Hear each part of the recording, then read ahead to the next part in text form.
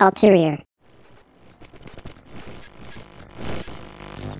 Just to be transparent, and I love using that word transparent because I guess it feels like I'm doing something good with my life by being honest and open. I don't know. To be transparent, if the audio for this episode sounds any different than it has recently, it's because I have my AC on in the background, so I do not know how much of that the microphone is actually picking up. It is getting to the point now in the year and the season and the weather, whatever, where it's not feasible anymore for me to operate in the room that I'm in without some kind of additional airing.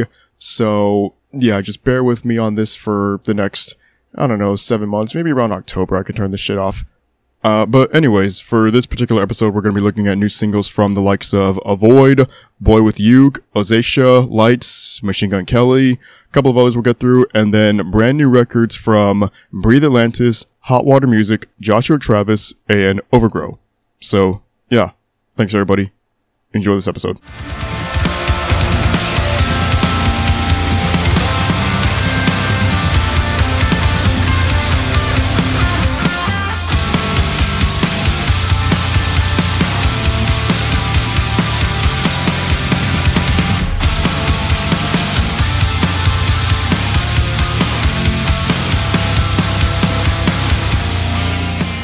I have said this before ad nauseum on the show.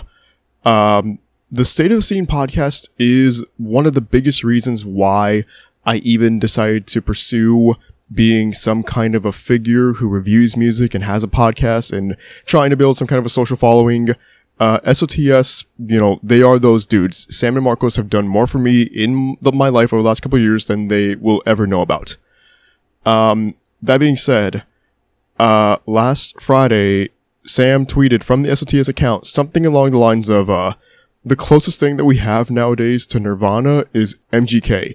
And Brody got ratioed to fucking hell over that. People took the bait. It's not a serious tweet. He later on tweeted a picture of, MGK, Ollie Sykes, and Travis Barker, and it had like the Spotify playlist template that said, "This is Palais Royale." That was infinitely worse than what he said about MGK and Nirvana. Y'all should have ratioed my guy over that tweet, not the other one. And I bring that up lightheartedly because I'm going to be talking about MGK on this episode, and I will be talking about MGK at length next week because that is when the album Mainstream Sellout releases. So yeah, a lot of Machine Gun Kelly discourse on this show for the next few weeks, for better or for worse. Honestly, probably both. But I'm not ready yet to get to MGK with the singles rundown. We'll get to that in a moment. For right now, I want to make mention of the number one song ranked in Scenic Overlook this past week, that being one of the two new Avoid singles. This one is called Split Kill It.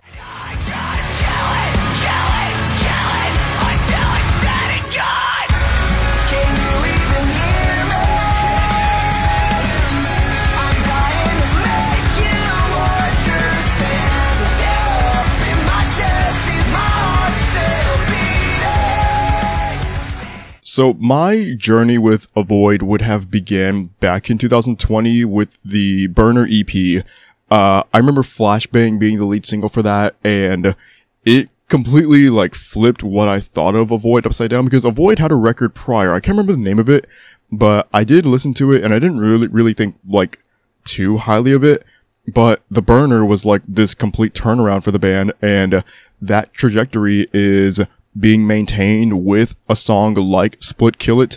So this song embodies a lot of nu metal aggression while mixed with contemporary core, that being in the realm of metalcore and post-hardcore, I would say. And then even just straight up alternative stuff. The chorus in particular is just so fluid and melodic, and it contrasts the heaviness of the verses ever so fucking well. Avoid, they came back in the biggest of ways last week, and this is a band who I want to see more out of this year. I know they can deliver with whatever it is they're going to be doing, whether it's another EP or a new full-length record. Whatever is coming out of Avoid, they are fucking champions at what they're doing right now. Boy with Uke. I did not know who this man was before last week, but I'm thankful that I know so of his identity now that I've been able to hear the new single called IDGAF. Demons don't hide when I'm dreaming at night, and I won't mislead you, you'll miss me. Cause I don't give a fuck about you no more. Give me bad melodies or I'm kicking down doors. You weren't even pretty looking back and I'm sure you still miss me, that's so funny. I don't give a fuck about you, you swore you would never talk about me before you lied. There's a part of me that wants to call IDGAF an emo hip-hop song, but even then, I feel like that doesn't really cover the ground laid by IDGAF all that well. There is so much flair of, like, alternative mixed with emo hip-hop, mixed with just alternative, just mixed with, like, emo at the same time. It's very, kind of, like, amalgamated in that sense. Is amalgamated a word? I don't know, but let's just say for argument's sake that it is. It's a contraption, to say the least. It's so catchy though, like, immediately once the chorus comes in, cause I don't give a fuck about you no more, give me back my hoodies or I'm kicking down doors, you weren't even pretty looking back and I'm sure you still miss me, that's so funny. It's very petty and childish, but like, I adore this negative energy oh so much. Black Bear's feature is, like, just can't miss. The way that guy has been can't miss and does not miss in everything he's ever done in his career. This was such a accomplished collaboration between Boy With Uke and Black Bear. I need more of this in my life, for sure. A brand new single from Ozacia, Take What You Need.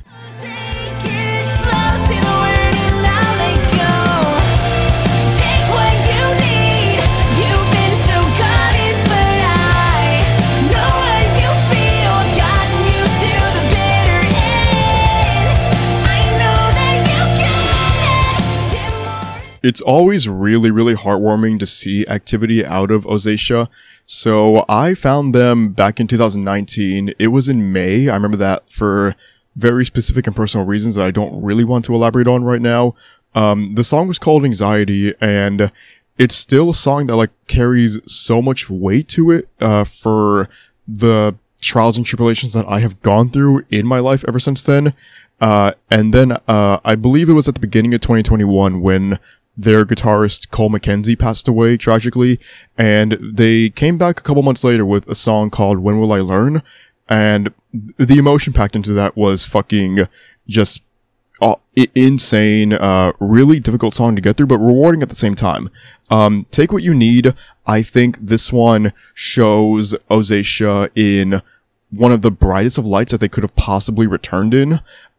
There's a lot of, like, hints of maybe 2000s post-hardcore and alternative emo music, going on throughout this.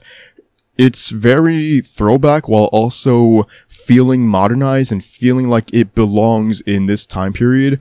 Lyrically, it does everything else, or it does everything that other Ozacia songs do in terms of, like, just how gripping it is. You let me know if I get too close, just say the word, I'll learn to let you go, just say the word and I'll let you go. Take what you need, you've been so guarded, but I know what you feel, I've gotten used to the bitter end. This song is absolutely incredible, I love it so much. Ozacia, they need more love, they have done more than enough to warrant everyone's attention, and I need to see more hearts out there for Ozacia. Lights, the motherfucking queen of the entire alternative scene.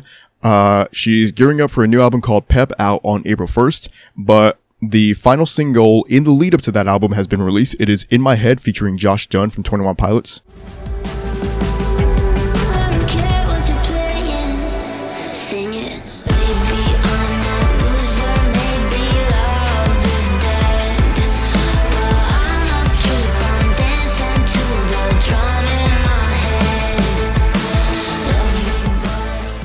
Who declared Lights the queen of alternative music? Me, bitch, that's fucking who.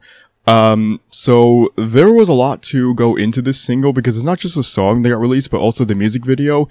And I don't usually talk about music videos on this show because, to be honest, I don't really go out of my way to watch a lot of them. But Lights to me is like a proven entity when it comes to the execution of videos and concepts and that kind of stuff. And In My Head is just one of the funnest, quirkiest little music videos I've seen in a minute.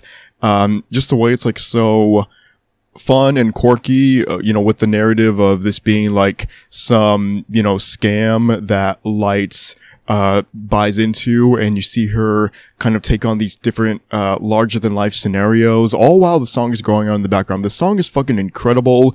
It has the same kind of like upbeat pop energy to what we've heard with other songs on Pep so far, like Salt and Vinegar and Prodigal Daughter.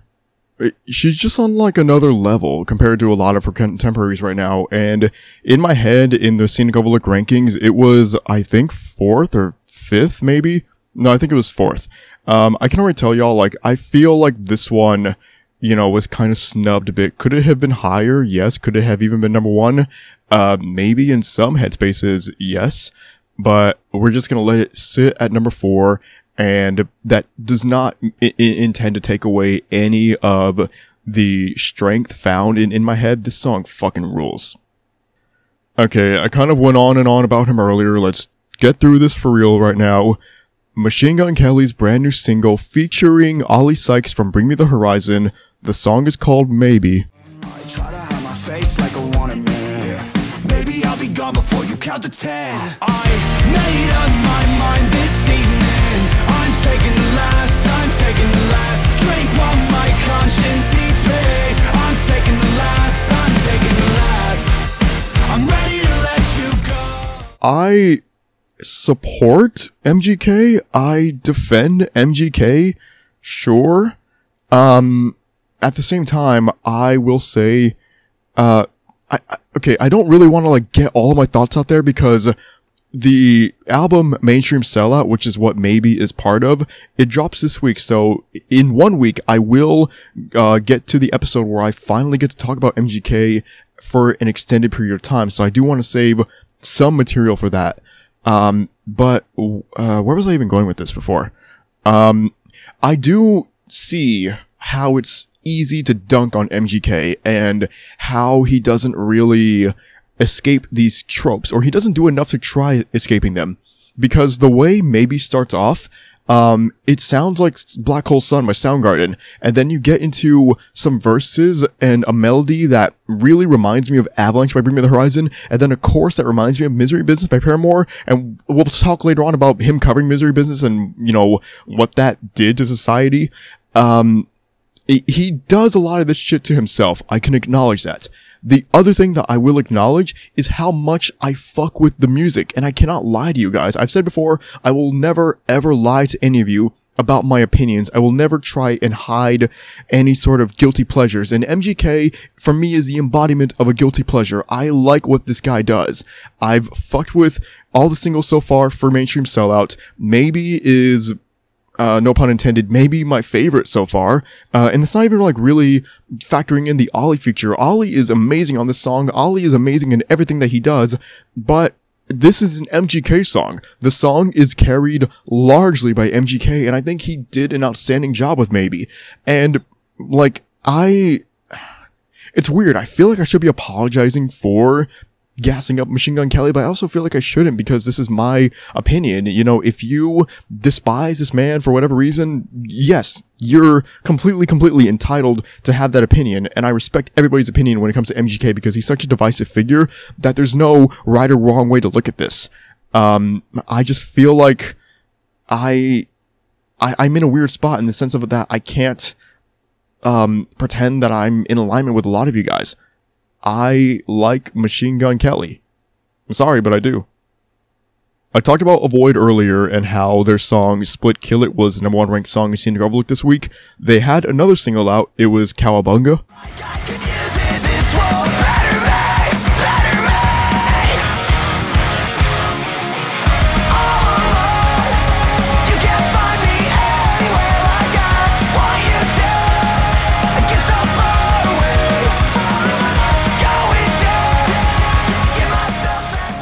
What's crazy is that I feel like between Cowabunga and Split Kill It, this was a song that you were supposed to be paying attention to. It's the one that got the music video. Split Kill It feels like a B-side to Cowabunga, at least the way that that song was released.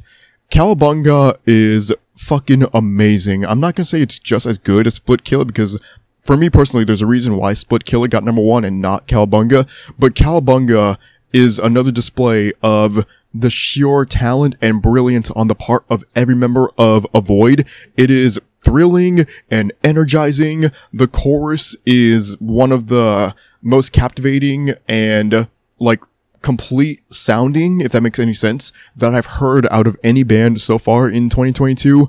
Avoid, I can say this forever and ever, and I mean it every single time, genuinely. Avoid is a band that all of you need to go out of your fucking way this year to find and support and admire, because they're doing some amazing shit right now. Wither Decay.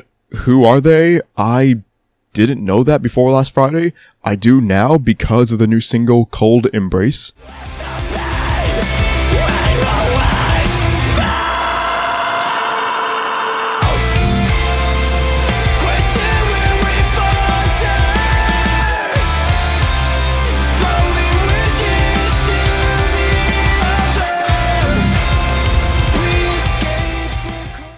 Their Spotify discography shows a library that extends back to 2017 on an EP called Separation Anxiety.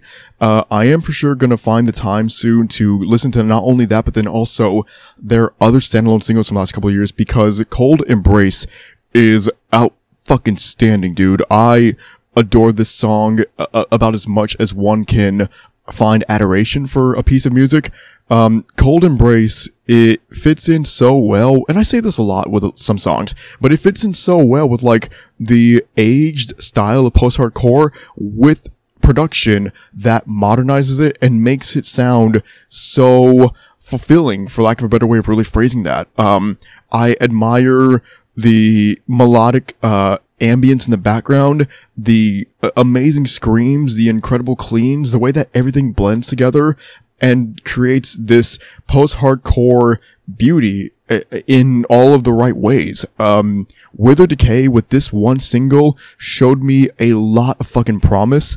I don't really know if they've been consistent with releases as of late, but my selfish hope is that we can see more material out of Wither Decay at a hopefully steady, somewhat rapid pace, because I need more material in my life if they're going to deliver songs to me the caliber of Cold Embrace in the future.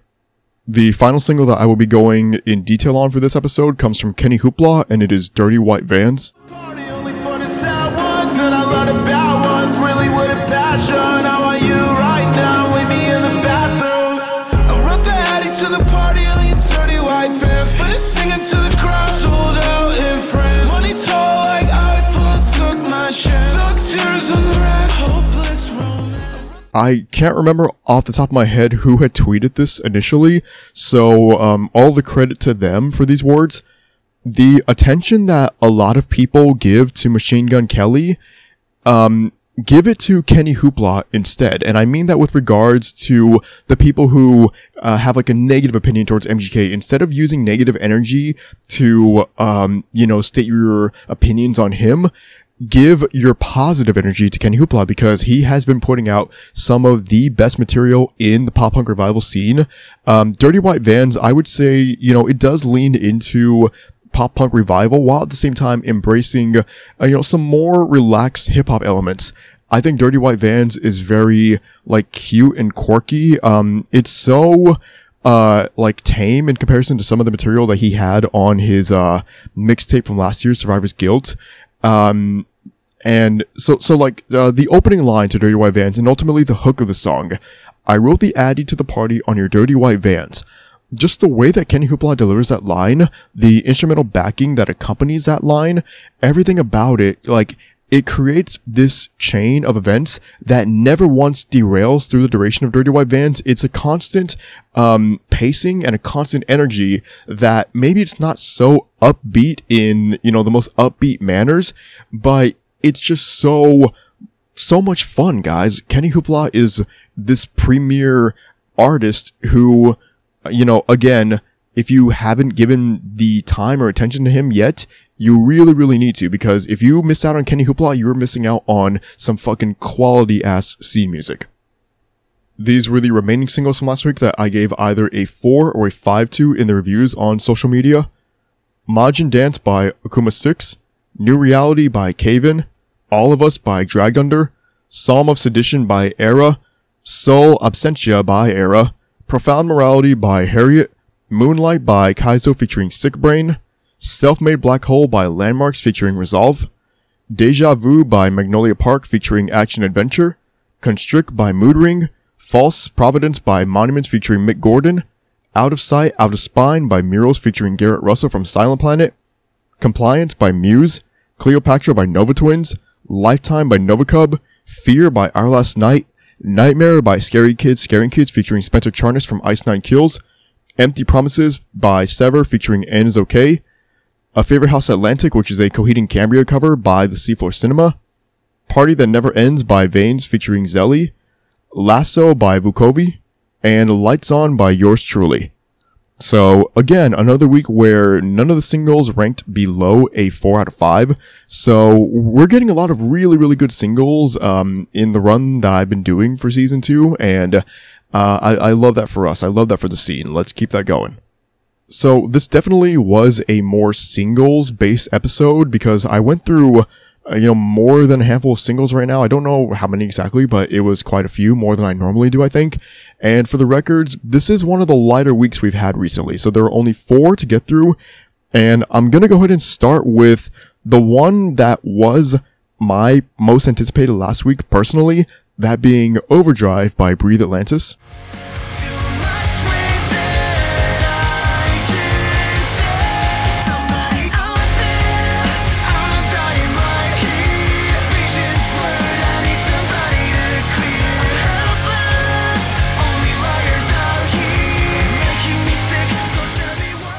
So for just a moment, let me kind of set the stage for Breathe Atlantis as it pertains to like my own attachment for this band and like discovery story, if you will. So, I found Breathe Atlantis 3 years ago off of the State of the Scene podcast. It wasn't when the album Soul Made initially released, because that album came out January 25th, 2019. You know what else came out January 5th, 2019? Amo by Bring Me the Horizon, aka my favorite fucking record of all time, aka maybe the biggest reason in the world why this podcast even exists. Let's say, for the sake of argument, that I even knew about Soul Made back then. There's no way that I would have gotten around to listening to it, and because of its time frame, I probably would have just held off on it constantly. And then at the end of 2019, when Sam and Marcos were doing their top 10 albums of the year, Soul Made was either Marcos' 9th or his 8th record that year. I can't remember exactly right now, but hearing the praise that he gave that record, and Sam joined in too in commending the effort put in by Breathe Atlantis, I went ahead and heard it, in the last few days of 2019, and Soul Made left a massively good impression on me. There were so many songs on that record that I still listen to regularly. Like if they show up on shuffle, I just vibe out to them, whatever.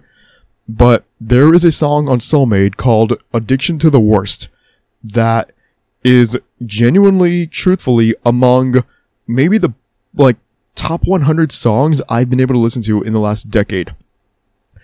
Addiction to the Worst is the fucking pinnacle of Breathe Atlantis discography, in my opinion.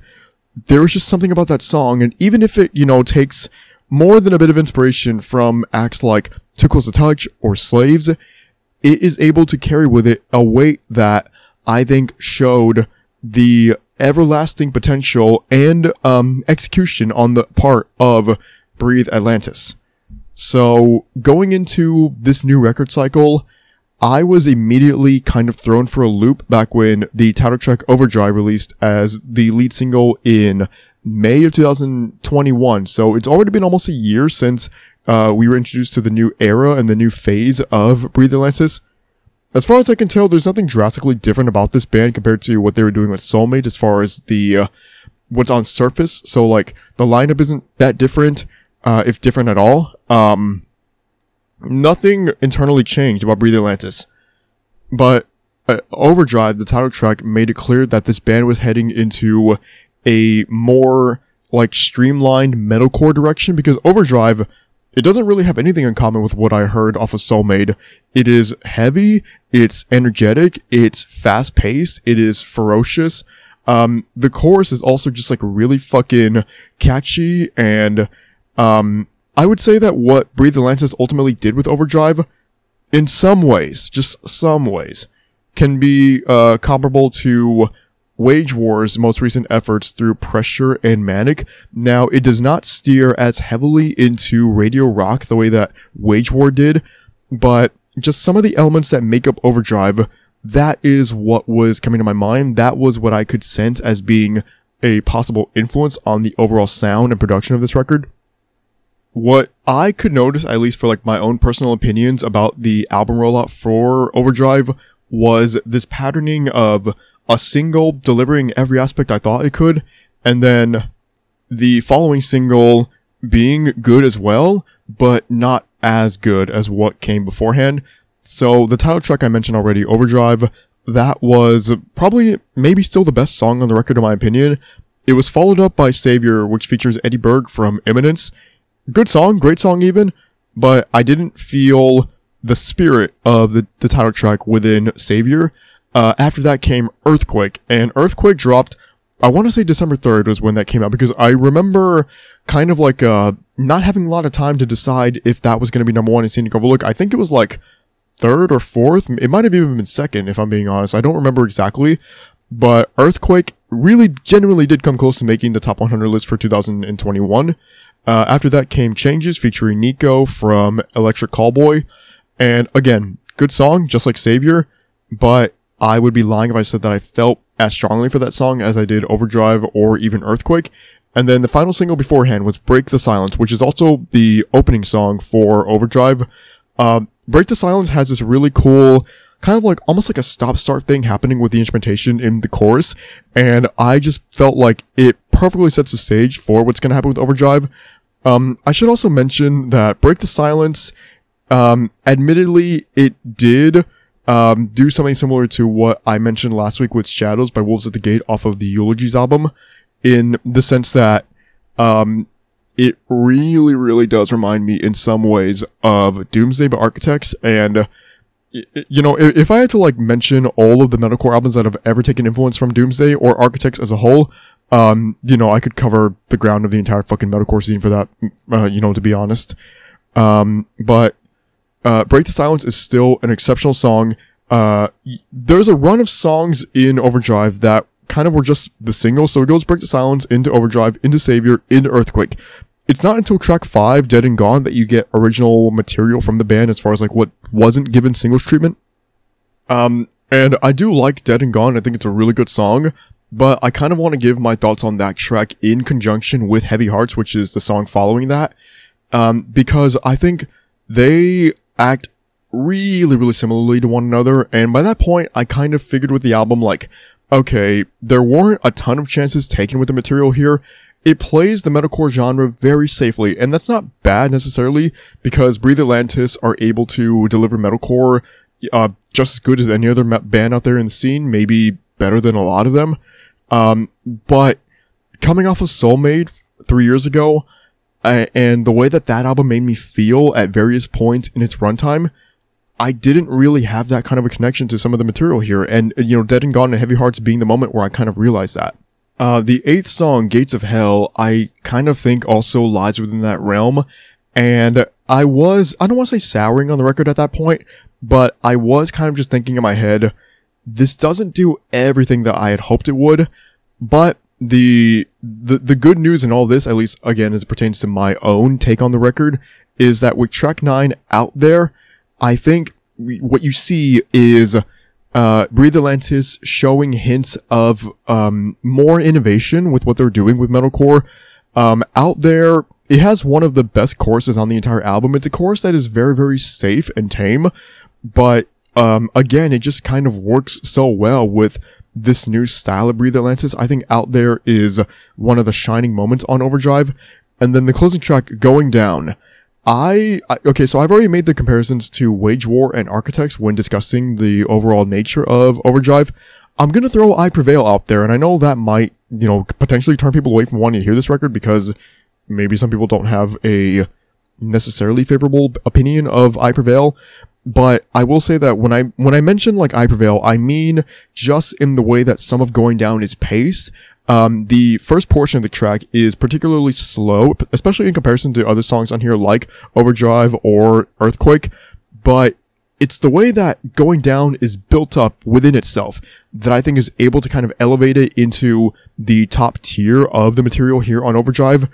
And so I was able to exit the album on a really good note, and that was necessary because, again, some way midway through, I was kind of thinking in my head, I don't really know where I stand on this album right now. I would kind of compare it to, Sloboda by Siamese, and how I was, at the time, a little bit puzzled on what to think about it, and maybe, ultimately, still, did I say Sloboda? It's called Home. Sloboda is one of the tracks on it.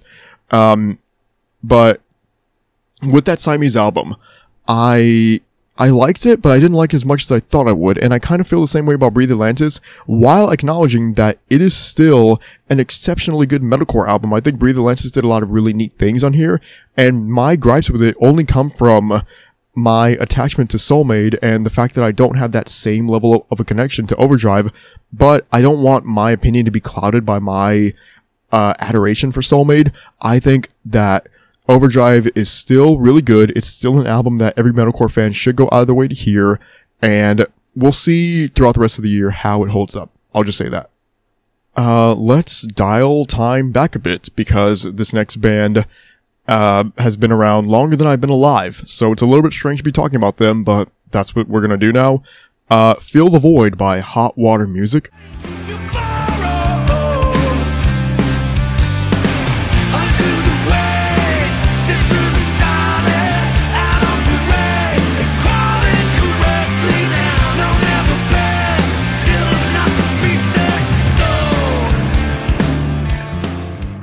This was kind of a little bit of a trip for me because I have heard of Hot Water Music before, and honestly, I have listened to their music before.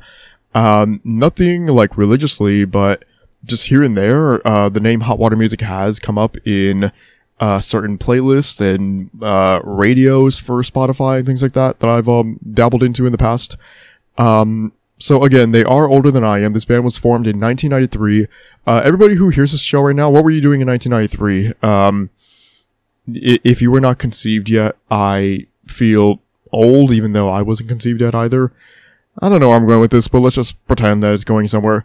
So Hot Water Music, they've been around. So you can tell that just by, obviously the length of time of their tenure, but then also the names that are listed in the associated acts for Hot Water Music on the Wikipedia page, the Flatliners, Against Me, Senses Fail, Bouncing Souls, Alkaline Trio, they have a spot in like punk rock and emo and post-hardcore history that gets overlooked like substantially.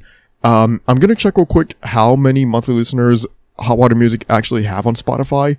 And whatever the number is, I know it's not going to mirror the tenure of this band. And I say tenure with the knowledge that they actually have like kind of been on and off since 93. They broke up in 98 and then, or 96 rather, got back together in 97, broke up again in 06. And then from 08 to now, they have at least remained somewhat consistent, I think. Oh yeah, I was going to check them on Spotify. Hot Water Music. Let's see. 212,939 listeners. So again, does not whatsoever mirror the tenure of this band and just what they've actually been able to do. So I didn't really know what I was going to get into when going into Hot Water Music. This is their first release under Equal Vision Records. Their first since Light It Up back in 2017, which I don't believe I ever listened to. But yeah, just getting into the material for Fill the Void. You open with Another Breath, and I think what this song does is it kind of lays out some of the groundwork that makes up Hot Water Music, not all of it. I wouldn't say this song steers into like punk and emo the same way that a lot of the other material on Fill the Void does, but it's a good way to kind of just get to know Hot Water Music if this is your first time hearing them. And, it's possible that that's the case for a lot of people who are checking out Fill the Void. You can sense like the almost like a DIY nature to what they're doing. The production on it, it's not rough necessarily, but it's not so polished and fine-tuned the way that a lot of releases nowadays are, or like the way that artists prefer for their music to sound. So it does give Feel the Void, and I guess in this particular instance, Another Breath, the sense that, you know, maybe it could have been made in the early to mid 90s when this band was initially formed. But at the same time, it also feels like it belongs in this era and this generation, which is a little bit strange, but I do admire what Hot Water Music accomplished on that end. And, you know, going back to the DIY nature and the production on this, song and record, you can hear, like, the way that the vocals, sound so, like, I guess raw, for lack of a better way of phrasing it. Chuck Reagan and Chris Wallard, what they were able to do with, again, Another Breath, but also Feel the Void at large, was just like kind of mirror what a live, setting would sound like for them. There's like really not much filtering. There's no, you know, heavy layering over their voices, and it really, really lends itself to the overall sound of Feel the Void. Killing Time, the second song, that is where the punk nature of Hot Water Music starts to show a little bit more on the surface. It's a little bit fast paced. It does pick up, you know, some of the energy off of Another Breath. I think it's a good way to show a different, slightly different for that matter, side to Hot Water Music coming off of Another Breath. The third song, Newtown Scraper, that was where I personally looked at this album and Hot Water Music as a whole and just thought to myself, like, okay, there's a lot more substance to this album and this band overall that I anticipated coming into this record and being exposed to. Newtown Scraper, just from the opening bass line in that track, it's able to set itself apart from the other songs on Feel the Void and like really not only mirror emo music of the 90s, but then also feel like this time capsule that you're opening and you're being shown, like just shoved into your face, so many of the emo and alternative acts over the course of generations. So, you know, I'm talking not just like, Sunny Day Real Estate, but then also maybe Jimmy Eat World, maybe Hawthorne Heights, maybe Against Me. Just to try and think of a more recent example, maybe in some ways Hail the Sun. Like, I can just kind of hear some of these little elements being thrown into Newtown Scraper, and it feels so, like, driven by the timeline, if that makes any sense. And I was able to grow this immediate attachment to Newtown Scraper. After I finished Feel the Void, like, honestly, guys, I went back to Newtown Scraper immediately, and I listened to that song so many times over the weekend, and then the course of the last couple of days leading up to me recording this episode, Newtown Scraper is the biggest of highlights on Feel the Void, and I don't believe it's even close. After Newtown Scraper, I think the album does a good enough job at kind of, like balancing some of the more melodic stuff from Hot Water Music while also balancing the punk rock side of their act. So, after Newtown Scraper, you get Habitual, which slows things down slightly, but the melody carried within Habitual, I think, is able to kind of make it another standout song on Feel the Void. Collector Things and Run, you know, a great sounding punk rock song. Same thing with the title track, which comes in at track number 7. Hearts Stay Full, which is track 6. That's another one where you kind of get a, not really a slow take on the nature of Feel the Void, but it just feels like so well paced without possessing the energy of some songs earlier on, like Newtown Scraper or Collector Things and Run.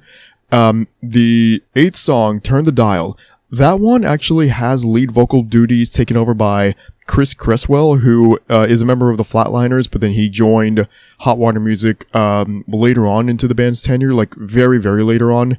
And he does an amazing job with that track. I think it's another like really exceptional part of Feel the Void.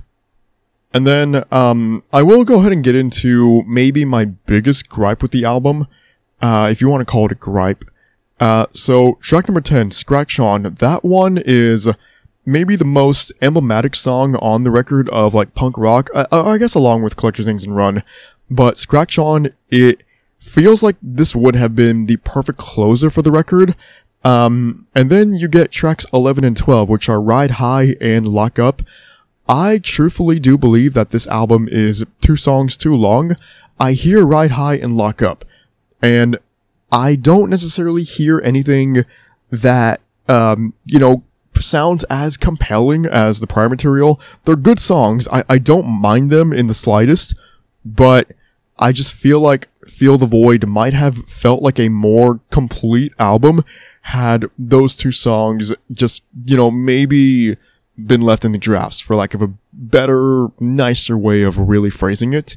But I can't ultimately complain about what I got to hear off of Feel the Void, because it's an album that maybe I'm not gonna, hold it in as high regards as some of the other albums I've been able to listen to this year, like, Under Oath, or Varsity, or Bad Omens, or Avril Lavigne.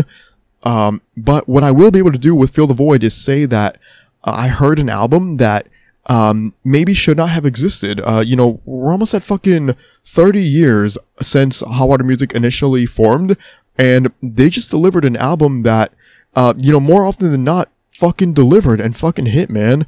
Feel the Void, it's got a lot of great songs in it. Newtown Scraper is maybe one of my favorite songs all year so far from any act. And in that sense, I think Hot Water Music overachieved, and there was nothing that I regret whatsoever when it comes to my experience listening to Feel the Void. So there's I guess you want to call it a solo project on the part of Joshua Travis, who is currently in Immure. He has an EP out right now. It's called No Rest.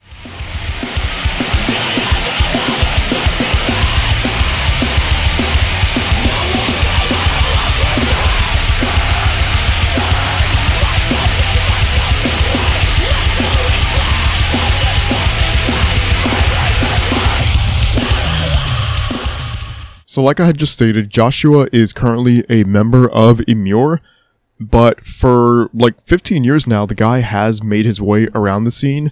He's previously been involved with Glass Cloud, Monument, and the Tony Danza Tap Dance Extravaganza.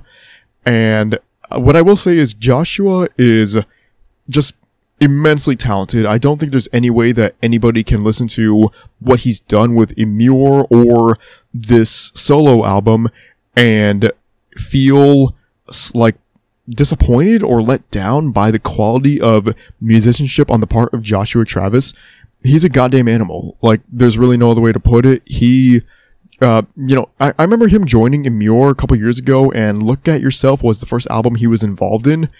And I think there's a reason why the quality of material with Immure has just exponentially increased since Joshua joined the band. Not that Immure was bad beforehand, but Look at Yourself was the first time that I really got to appreciate an Immure album beyond just thinking that it was good. And then even Hindsight, which came out back in 2020, that one I think is kind of maybe a forgettable album, a combination of the time period that it released at the start of the pandemic, and then also just a mountain of other releases, and then Immure not really being able to tour Hindsight when it dropped. That made it kind of forgettable, but I cannot forget what Joshua was able to provide with that album, and how fucking amazing his work on it sounds. One of the biggest, or maybe the biggest, selling point of No Rest, aside from just being Joshua's, solo project, comes from the fact that every song has featured guest artists. So the ensemble that makes up No Rest is genuinely goddamn fucking impressive. So the first song, Web of Lies, it features Andy Cizik from, bands like Monument and, Makari, yeah. And it also has, Steven Toronto, who is a member of the band The Helix Nebula. Leviathan, track number 2, has Chad Kapper, who is in, Frontierer and A Dark Orbit, as well as Ryo Kinoshita, who is in Crystal Lake. Track number 3, Disdain, has, members of Polaris, Jamie Halls and Jake Steinhauser. Track number 4, Parallel, has Jake Wolf, who is in Reflections, and Daniela Bolin, who I don't believe she's attached to a project right now. She is a guitarist. If she actually is in a band, I apologize for fucking that up. And then the final song, All Out War, has Ryan Kirby from Fit for a King. So Joshua, the again, ensemble that he was able to put together for No Rest, this is fucking star-studded. Like, this is an all-star lineup of musicians within metalcore.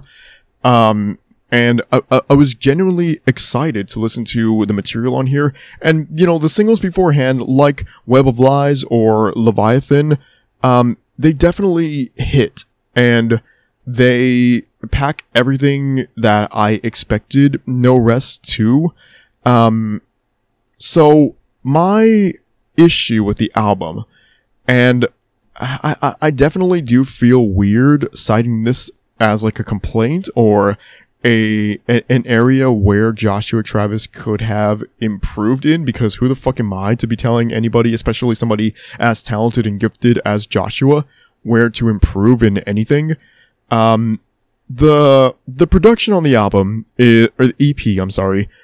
The production is very strange, and it does leave a lot to be desired. I kind of felt like I was being taken out of the material a lot of times in my experience with No Rest because of how it's produced and mixed.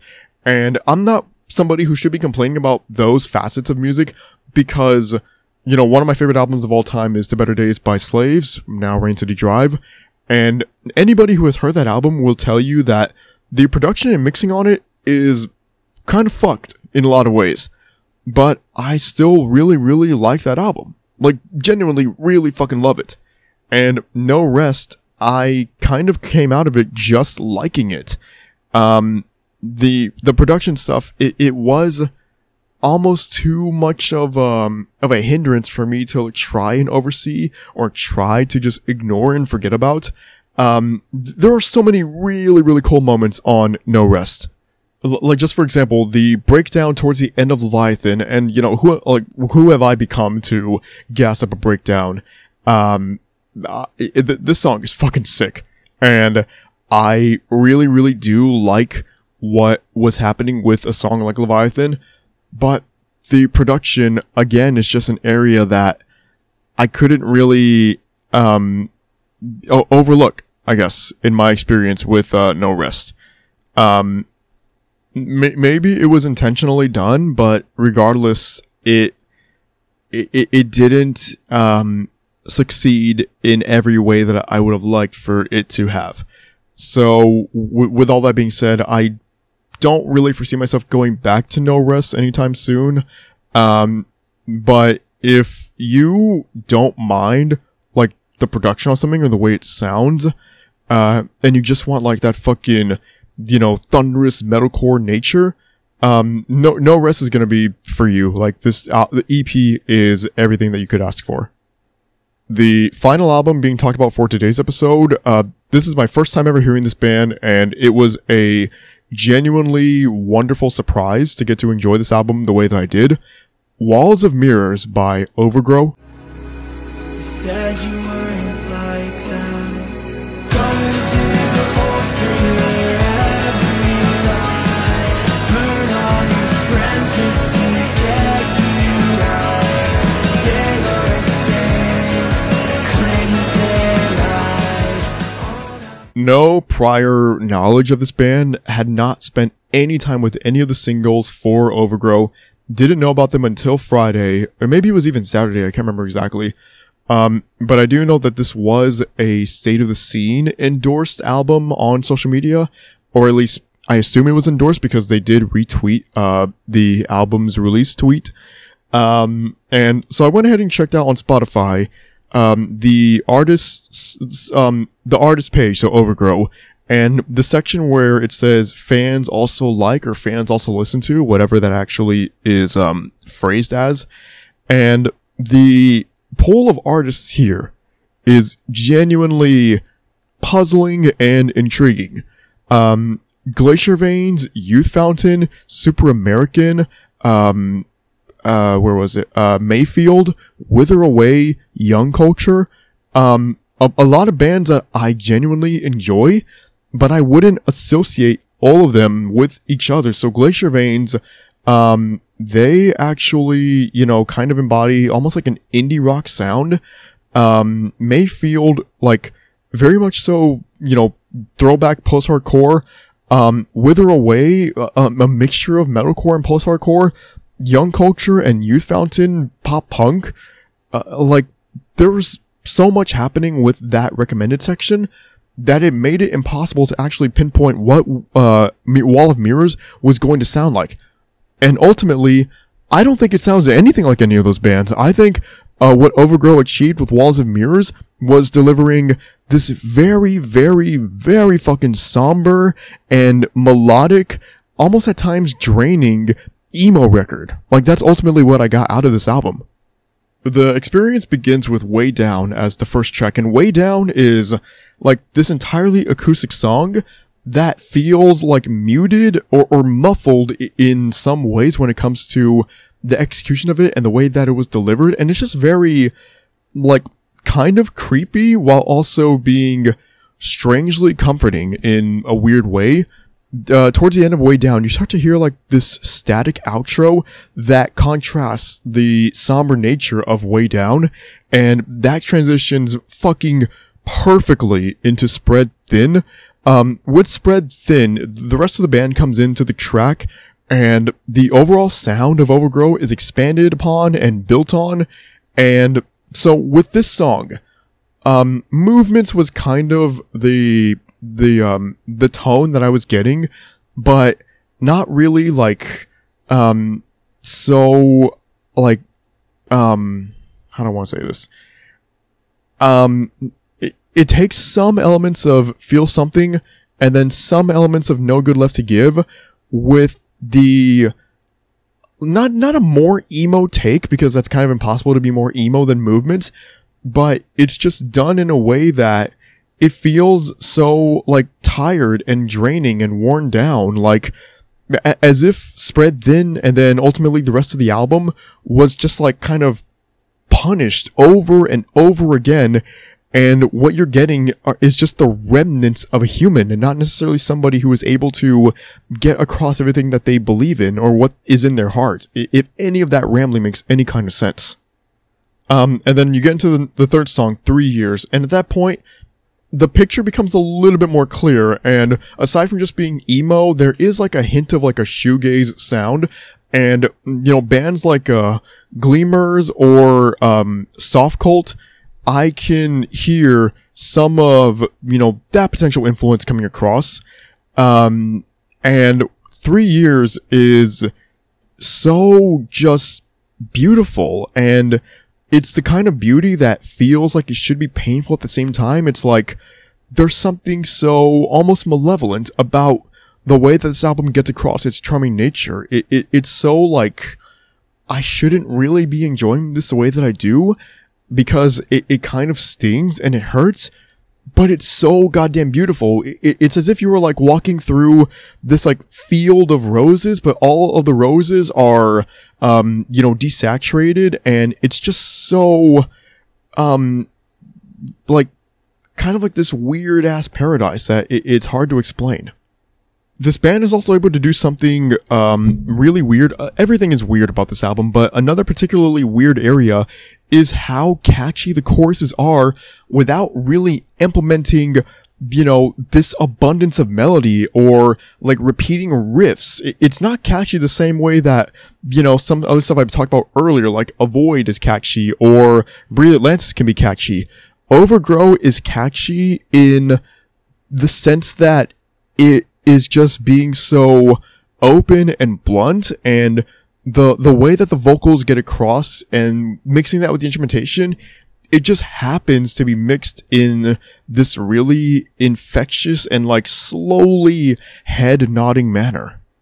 There is a back-to-back run on the album, Visiting and Time Moves Slow, that is able to like perfectly and successfully scale everything back. Visiting is another one of those songs like Way Down, the opener, where it's so slow and acoustic based and almost, muffled again at times in its delivery.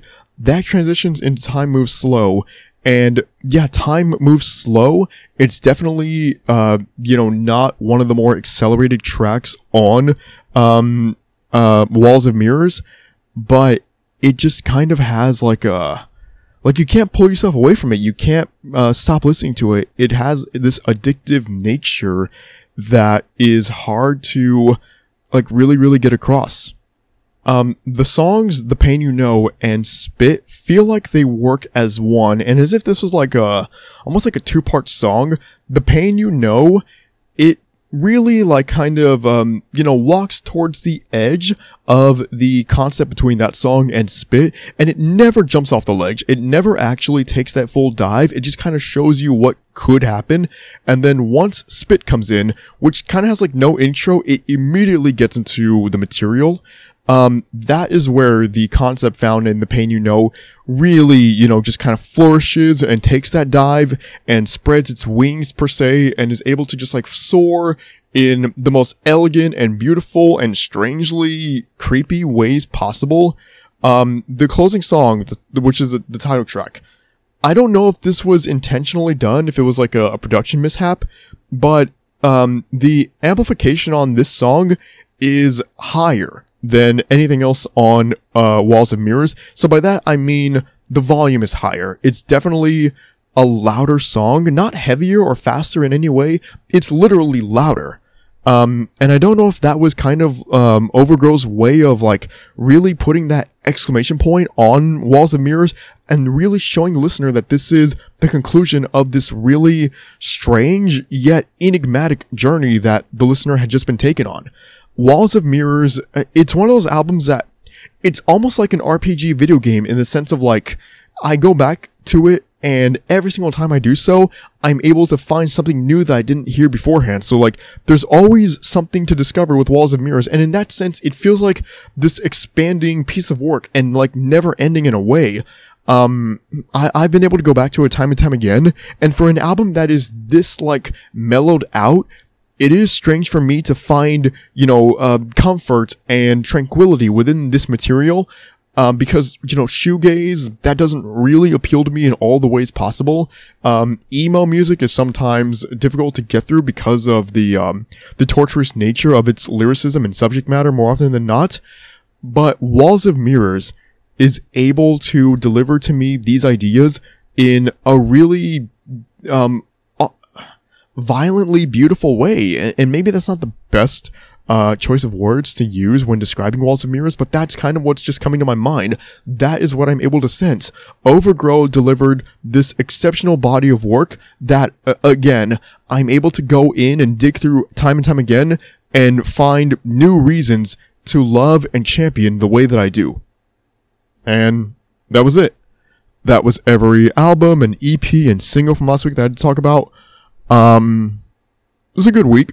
Really, really good week. Even if it wasn't so like, stacked with the records, it was fun to get through. I enjoyed pretty much everything I got to hear. And then now we are on the road to Mainstream Sellout and MGK. And, next week's episode is going to be, I think it's going to be fun. There's going to be a lot to get through, and we'll try to get through it as effectively as we can, and just hope for the best, I suppose. Thank you for listening. I hope you enjoyed this episode, and as always, for better or worse, let's make a scene.